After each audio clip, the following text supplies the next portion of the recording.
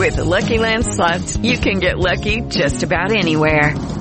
This is your captain speaking. We've got clear runway and the weather's fine, but we're just going to circle up here a while and get lucky. No, nothing like that. It's just these cash prizes add up quick. So I suggest you sit back, keep your tray table upright, and start getting lucky. Play for free at LuckyLandSlots.com. Are you feeling lucky? No purchase necessary. Void where prohibited by law. 18+ terms and conditions apply. See website for details. With Lucky Land Slots, you can get lucky just about anywhere. Dearly beloved, we are gathered here today to... Has anyone seen the bride and groom? Sorry, we're here. We were getting lucky in the limo and we lost track of time. No, Lucky Land Casino, with cash prizes that add up quicker than a guest registry. In that case, I pronounce you lucky. Play for free at LuckyLandSlots.com. Daily bonuses are waiting. No purchase necessary. Void where prohibited by law. 18+. Terms and conditions apply. See website for details. With Lucky Land Slots, you can get lucky just about anywhere. Dearly beloved, we are gathered here today to... Has anyone seen the bride and groom? Sorry, we're here. We were getting lucky in the limo and we lost track of time. No, Lucky Land Casino, with cash prizes that add up quicker than a guest registry. In that case, I pronounce you lucky. Play for free at LuckyLandSlots.com. Daily bonuses are waiting. No purchase necessary. Void where prohibited by law. 18+. Terms and conditions apply. See website for details. Good morning and welcome to this episode of the Black Tuesday podcast. It's funny, when you look at how the nation is dealing with the pandemic, it's the issues with information. It's the issues with why certain information leaks as far as medical data, and how you see a lot of people with Facebook, Twitter, Instagram, medical degrees. I didn't know that these platforms offered medical degree programs, but apparently everyone is a doctor. I'm not, so what I have decided to do is bring in our favorite doctor, one of the smartest people to ever grace our airways. She's a cardiologist, Dr. Alisa Nitsch. Alisa, good morning. Good morning, Terry. How are you? I am good.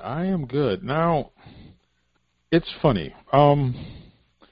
When you see people who are trying to interpret medical data and trying to use it to spin something politically, it's weird. Case in point, this week, actually a couple of days ago, there is a talk about the Penn State head of the medical program. He said that 30 to 35% of Big Ten athletes who contracted COVID-19 show signs of myocarditis. As a doctor, first and foremost, what exactly is myocarditis? Sure. So there's so much to talk about with that statement that Dr. Sebastianelli made earlier this week. Myocarditis is, as simply as it can be defined, it's inflammation of the heart muscle. And this is something that we see almost exclusively as a product of a viral infection. So a lot of young people, especially this time of year actually, unrelated to COVID, but in past years, will kind of present after they've had a fever or a runny nose, even some GI symptoms like diarrhea. They'll get kind of this sudden chest pain, end up in the emergency room, and end up with a diagnosis of myocarditis based on some blood tests and an EKG, and then a couple other studies that we do to kind of narrow down that diagnosis and confirm it. So we're in a whole other world now with COVID-19, and we know that it does involve the heart as well as other organs, and so we have some evidence out there that it can cause myocarditis. We just don't know how frequently. So this statement was kind of stunning when it came out, and I think we're kind of still absorbing what that means for sort of the broader population of young athletes. Now, with this statement, there was also a subsequent walkback by Dr. Shabeshnelli. Now it seemed like the walkback was oddly stilted in its approach, because if you felt so strongly about it the first time and you, for just clarity and a definitive nature, you, for lack of a term, said it with your chest, you said it with feeling. Why do you think there was a walkback? Do you think that there was conference pressure, or do you think it was a rethought, or do you think that it was a fear of scaring people?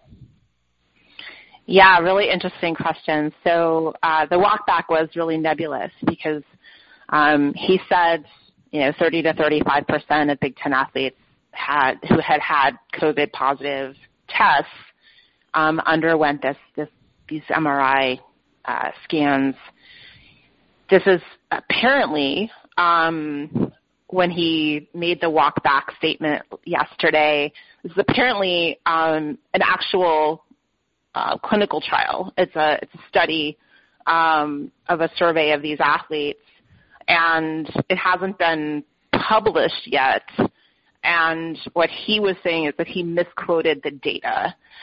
And so I'm not sure why he did that. Apparently he was speaking to a number of high school sports administrators and officials in the local area.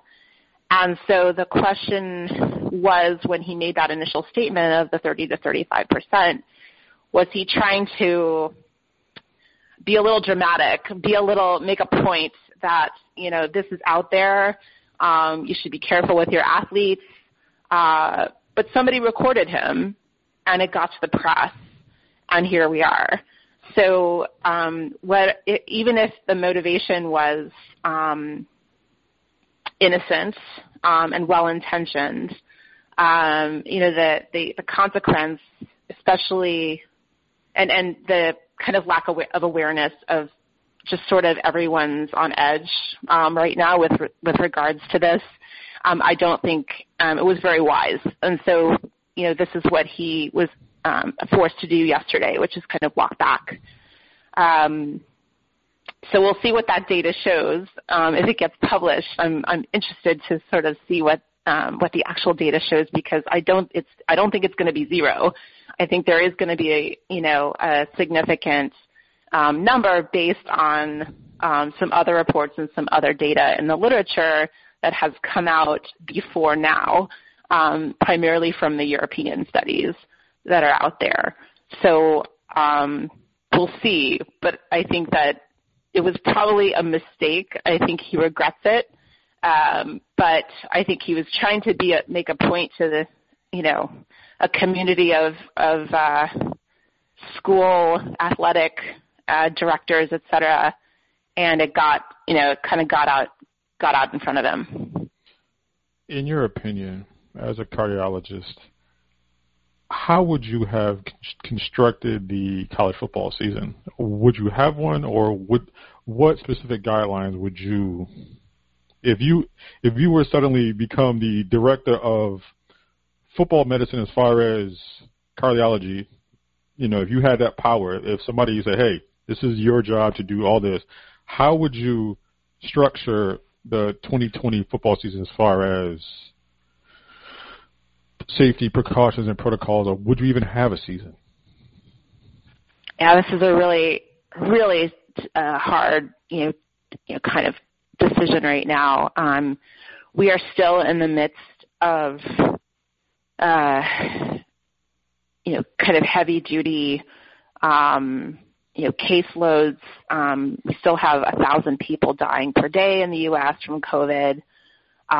We're seeing some of the colleges and schools that opened early end up within days they have 1,000 cases of COVID in their midst. And so, we have an issue of quarantine. So if you want to have athletes healthy, you're going to have to probably construct some type of bubble, like so many of the professional sports have decided to do. That's a hard thing, for those athletes, simply because they don't get to be students anymore. They're treated like professional athletes, and, that's something that some of them might be okay with, others may not be so, fond of being kind of confined to that sort of space. The other issue is testing. So, we don't have great systems universally to test frequently in many states in this country. So and test turnaround times continue to be on the order of several days or even a week or more. And so that's unreasonable. You're going to inevitably have breakthroughs and outbreaks from the inability to sort of quarantine people who test positive. So we would have to do better from that standpoint. And then, you have kind of what we're talking about today, which is these athletes who've already had COVID. What do you do with them? How do you clear them?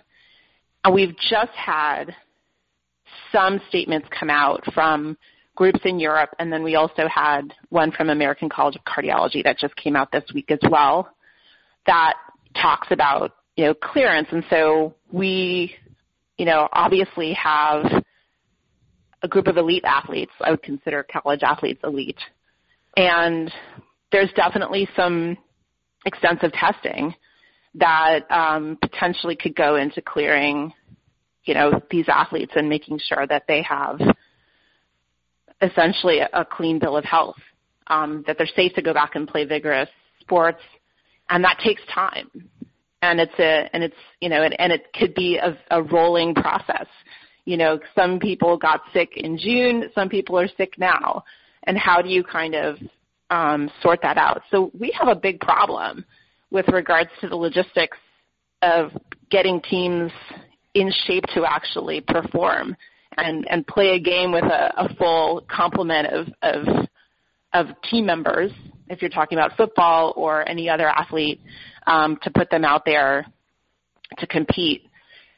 So, I think that the fact that we're just kind of getting all of these ideas together right now, it's already September. I just think, like, practically speaking, and, just staying away from the politics of it or the pressures or the financial issues, that just generally speaking, I don't think it's feasible, to do it at least this year.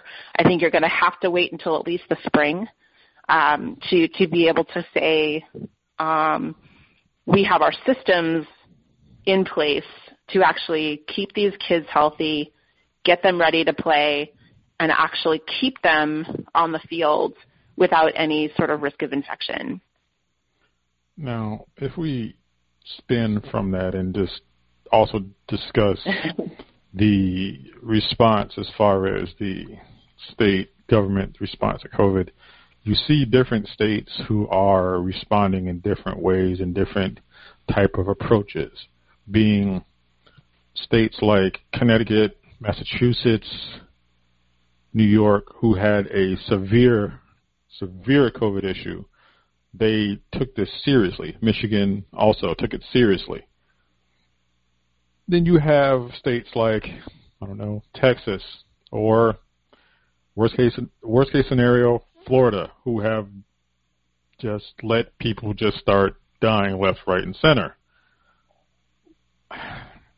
As a doctor, how frustrating is it to watch different levels of state politics interfere with the basic health of Americans? Yeah, it's tremendously frustrating. I will say the luxury of living in Massachusetts. I know what we're doing here in terms of testing. One of the things that we have here is, obviously, I think we have responsible governance. We have resources that are devoted to this. We have something called the Broad Institute, which is usually a large research, especially genomics,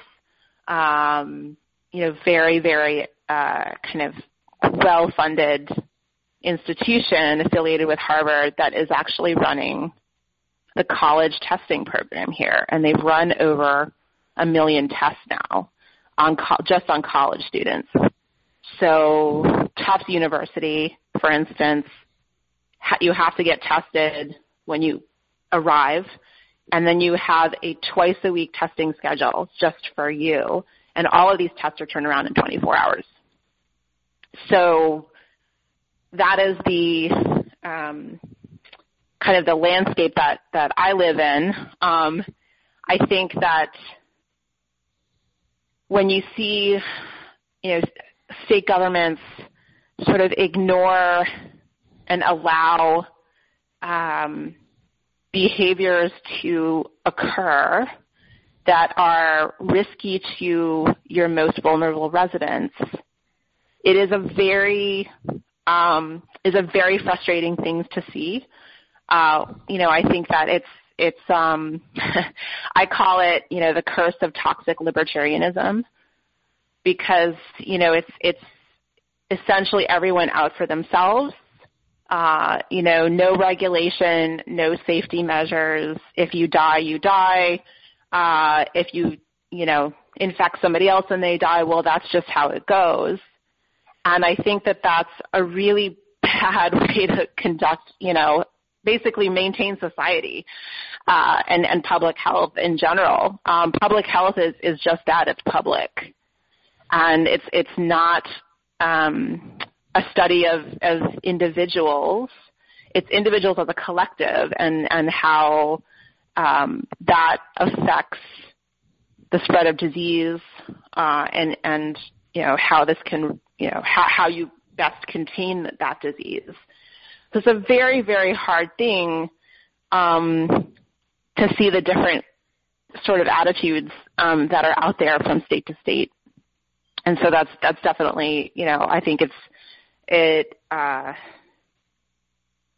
very harmful, I think, for especially also the mental health of people who are working in the front lines.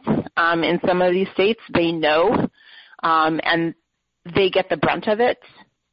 They are taking care of the people who are victims of these policies, and they feel that they are not getting the support that is tangible to protect them from essentially burning out and not being able to, getting sick themselves or not being able to go to work. So, I think that's on a kind of personal note, I think, for colleagues all over the country who are dealing with this, that's a big deal. When we come back from break, I want to discuss the various idiocy that people see on social media via COVID and being a doctor. You are listening to the Black Tuesday podcast on the FPC Radio Network. With the Lucky Land Slots, you can get lucky just about anywhere. This is your captain speaking. We've got clear runway and the weather's fine, but we're just going to circle up here a while and get lucky. No, nothing like that. It's just these cash prizes add up quick. So I suggest you sit back, keep your tray table upright, and start getting lucky. Play for free at LuckyLandSlots.com. Are you feeling lucky? No purchase necessary. Void where prohibited by law. 18+ terms and conditions apply. See website for details.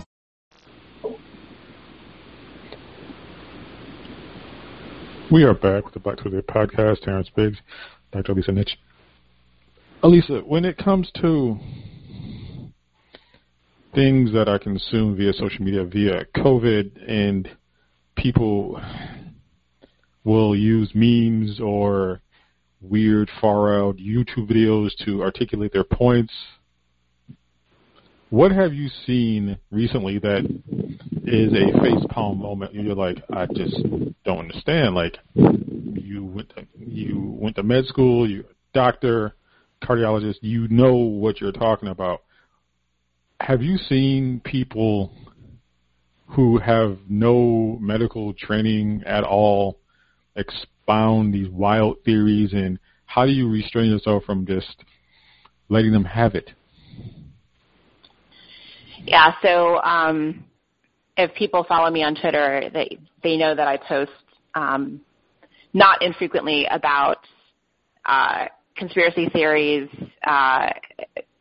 various social media support of those conspiracy theories, including QAnon.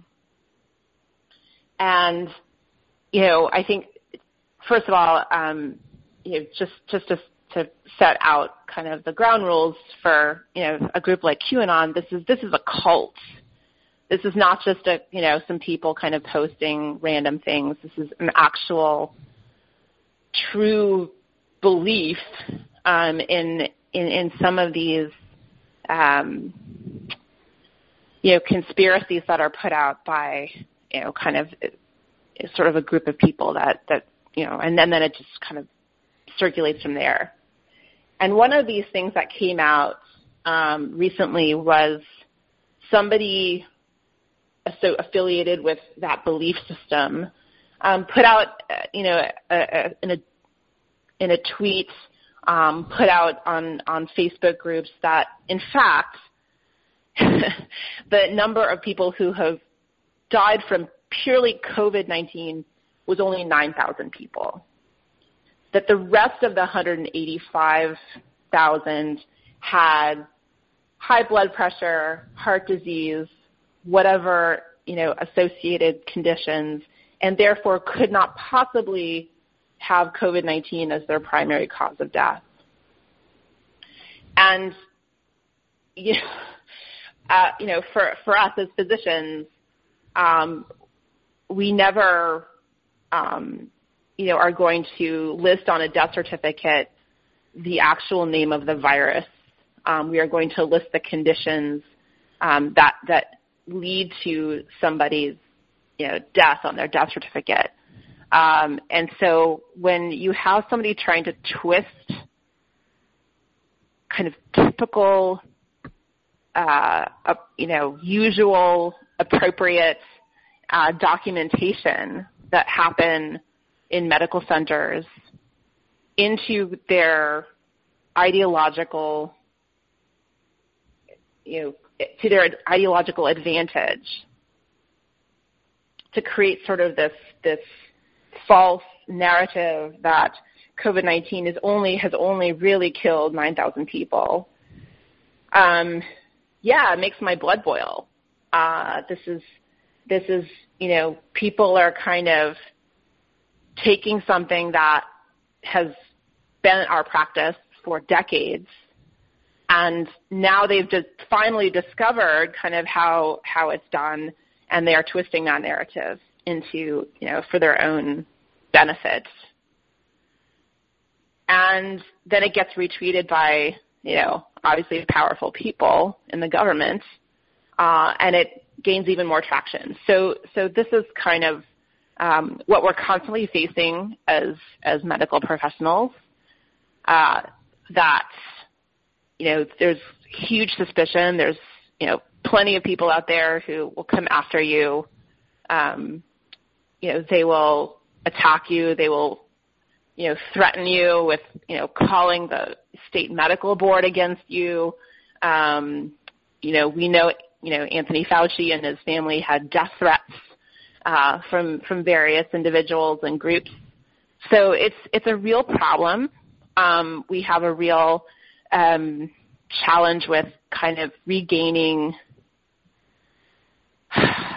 neutral ground on science and medicine and establishing a common basis of truth. Now, doctors, nurses, medical professionals, it is their honor-bound duty to take care of the infirm, take care of the sick. But put that aside for one quick second. Throughout all this, throughout the pandemic, how are you doing as far as dealing with the copious amounts of stress on a daily basis of surfing through this pandemic? We talk about the victims, and we rightfully should.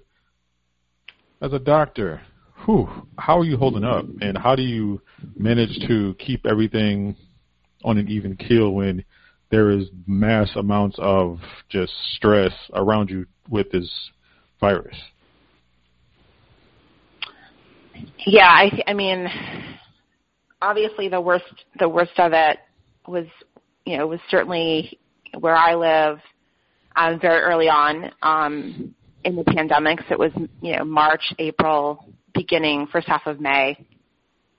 And it was very isolating, very scary, in terms of people were actually scared of each other because, you could be infected. I don't want to be near you. And so everyone kind of viewing everyone suspiciously. And that was very hard. I think, it was very hard to kind of cope with that,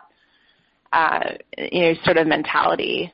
And, I think different people were affected differently.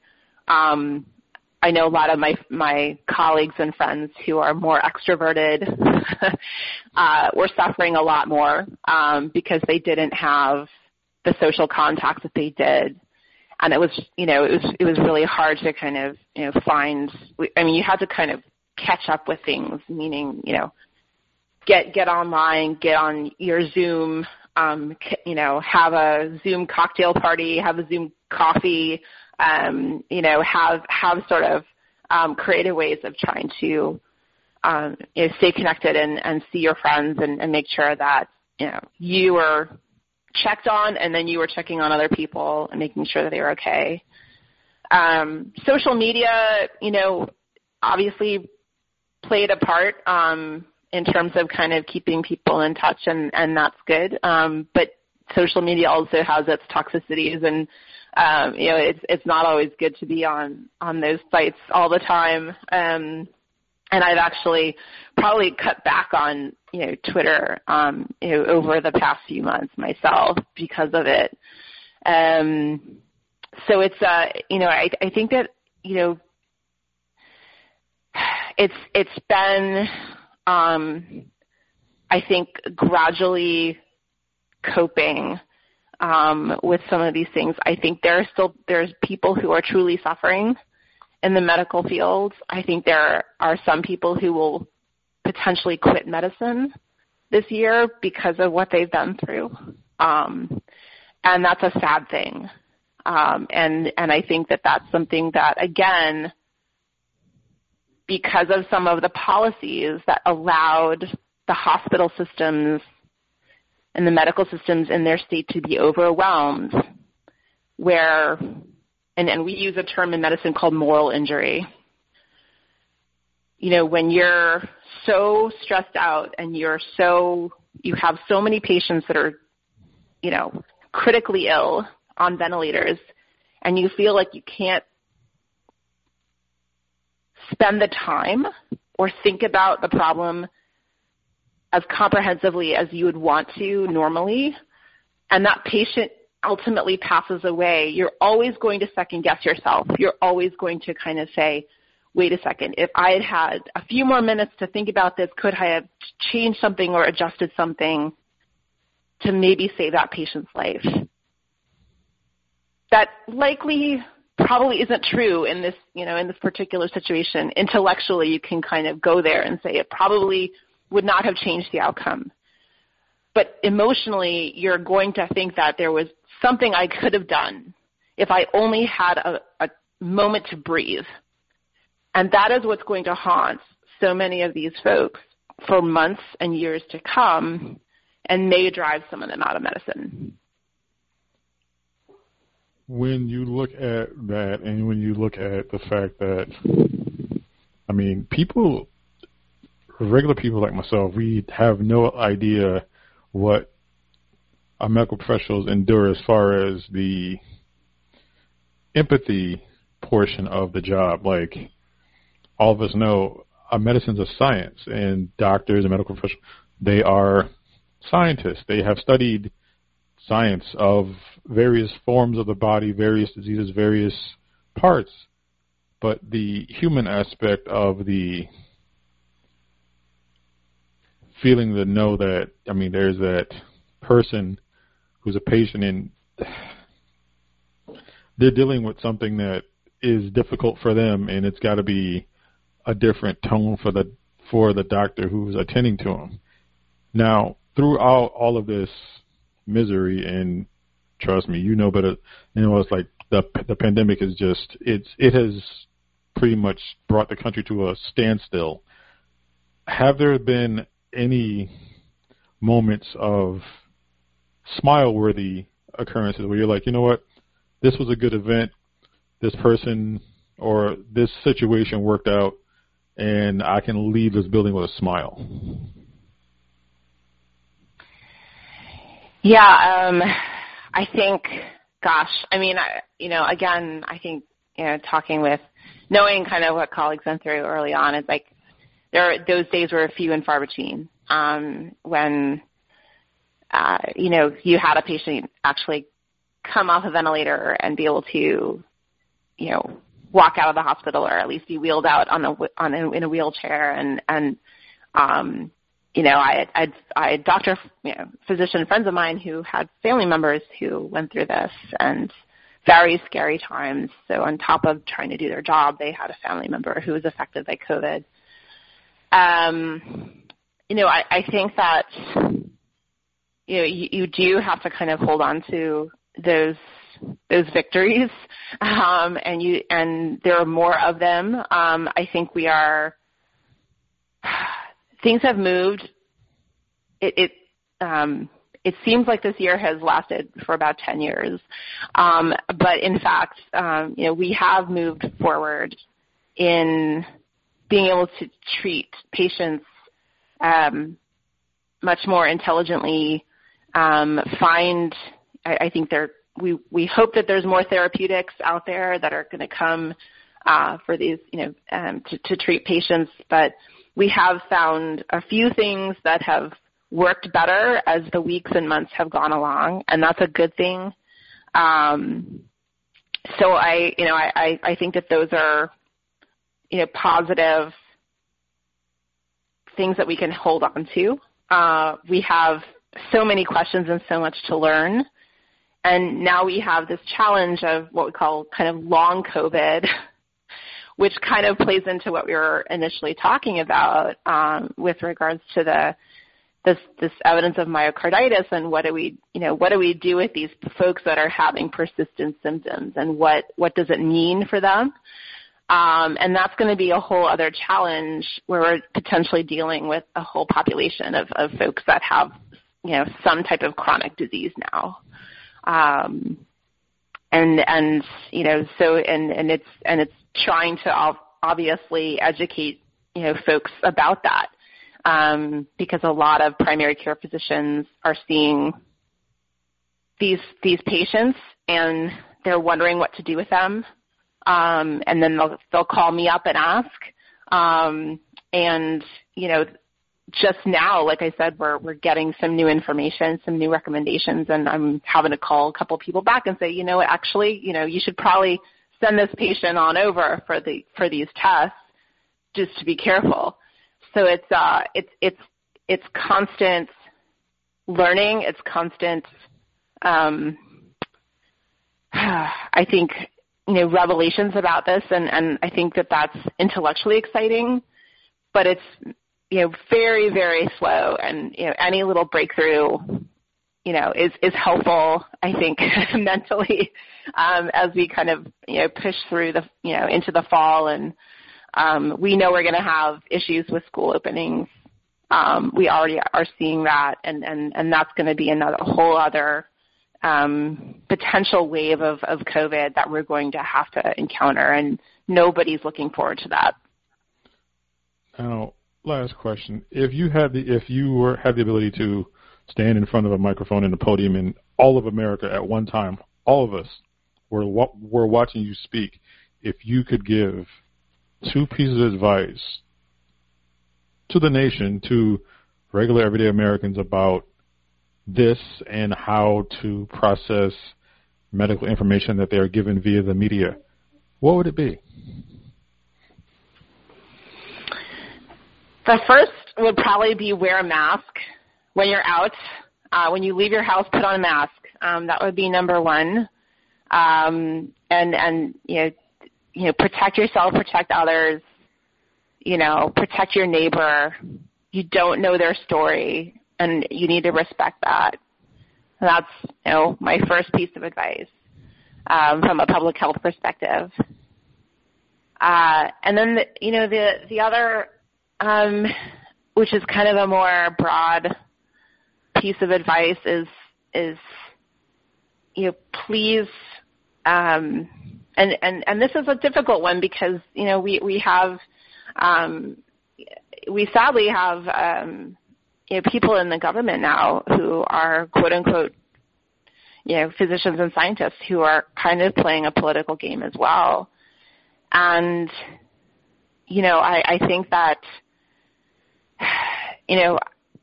my sort of my second piece of advice is, please listen to, the public health experts who have, been speaking out, kind of have your best interests at heart, who are following the science and are trying to communicate this as best as they can. There are many of them out there, and even your family doctor, listen to them, ask them questions, and please ask questions. We want them. We don't want to be want to have one-way communication, but we also need people to please just have an open mind and know that kind of people are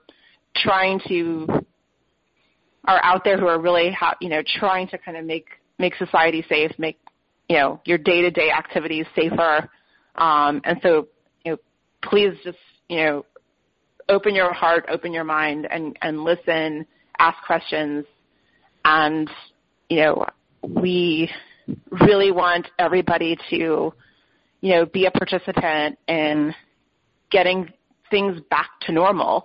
I don't think everything is going to go exactly back to what we had before COVID, but we can at least have a better quality of life than we've had in the last few months.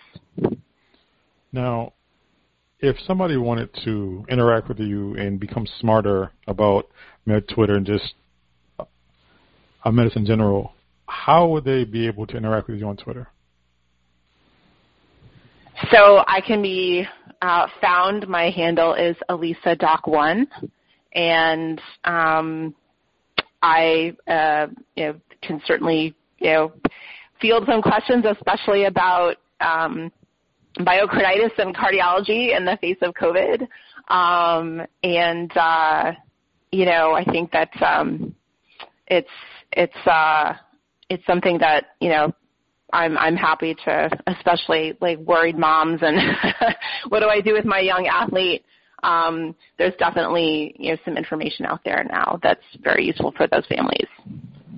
As always, it is my honor to spend this time and talk to you about something that people receive so much disinformation and wrong information and odd stats. Actually, to talk to a doctor, a cardiologist about this is time well worth spent. Alisa, thank you so much for joining us today. Thank you for having me. This has been another episode of the Black Tuesday podcast. Follow Alisa's advice, be good to yourselves, and damn it, be good to each other.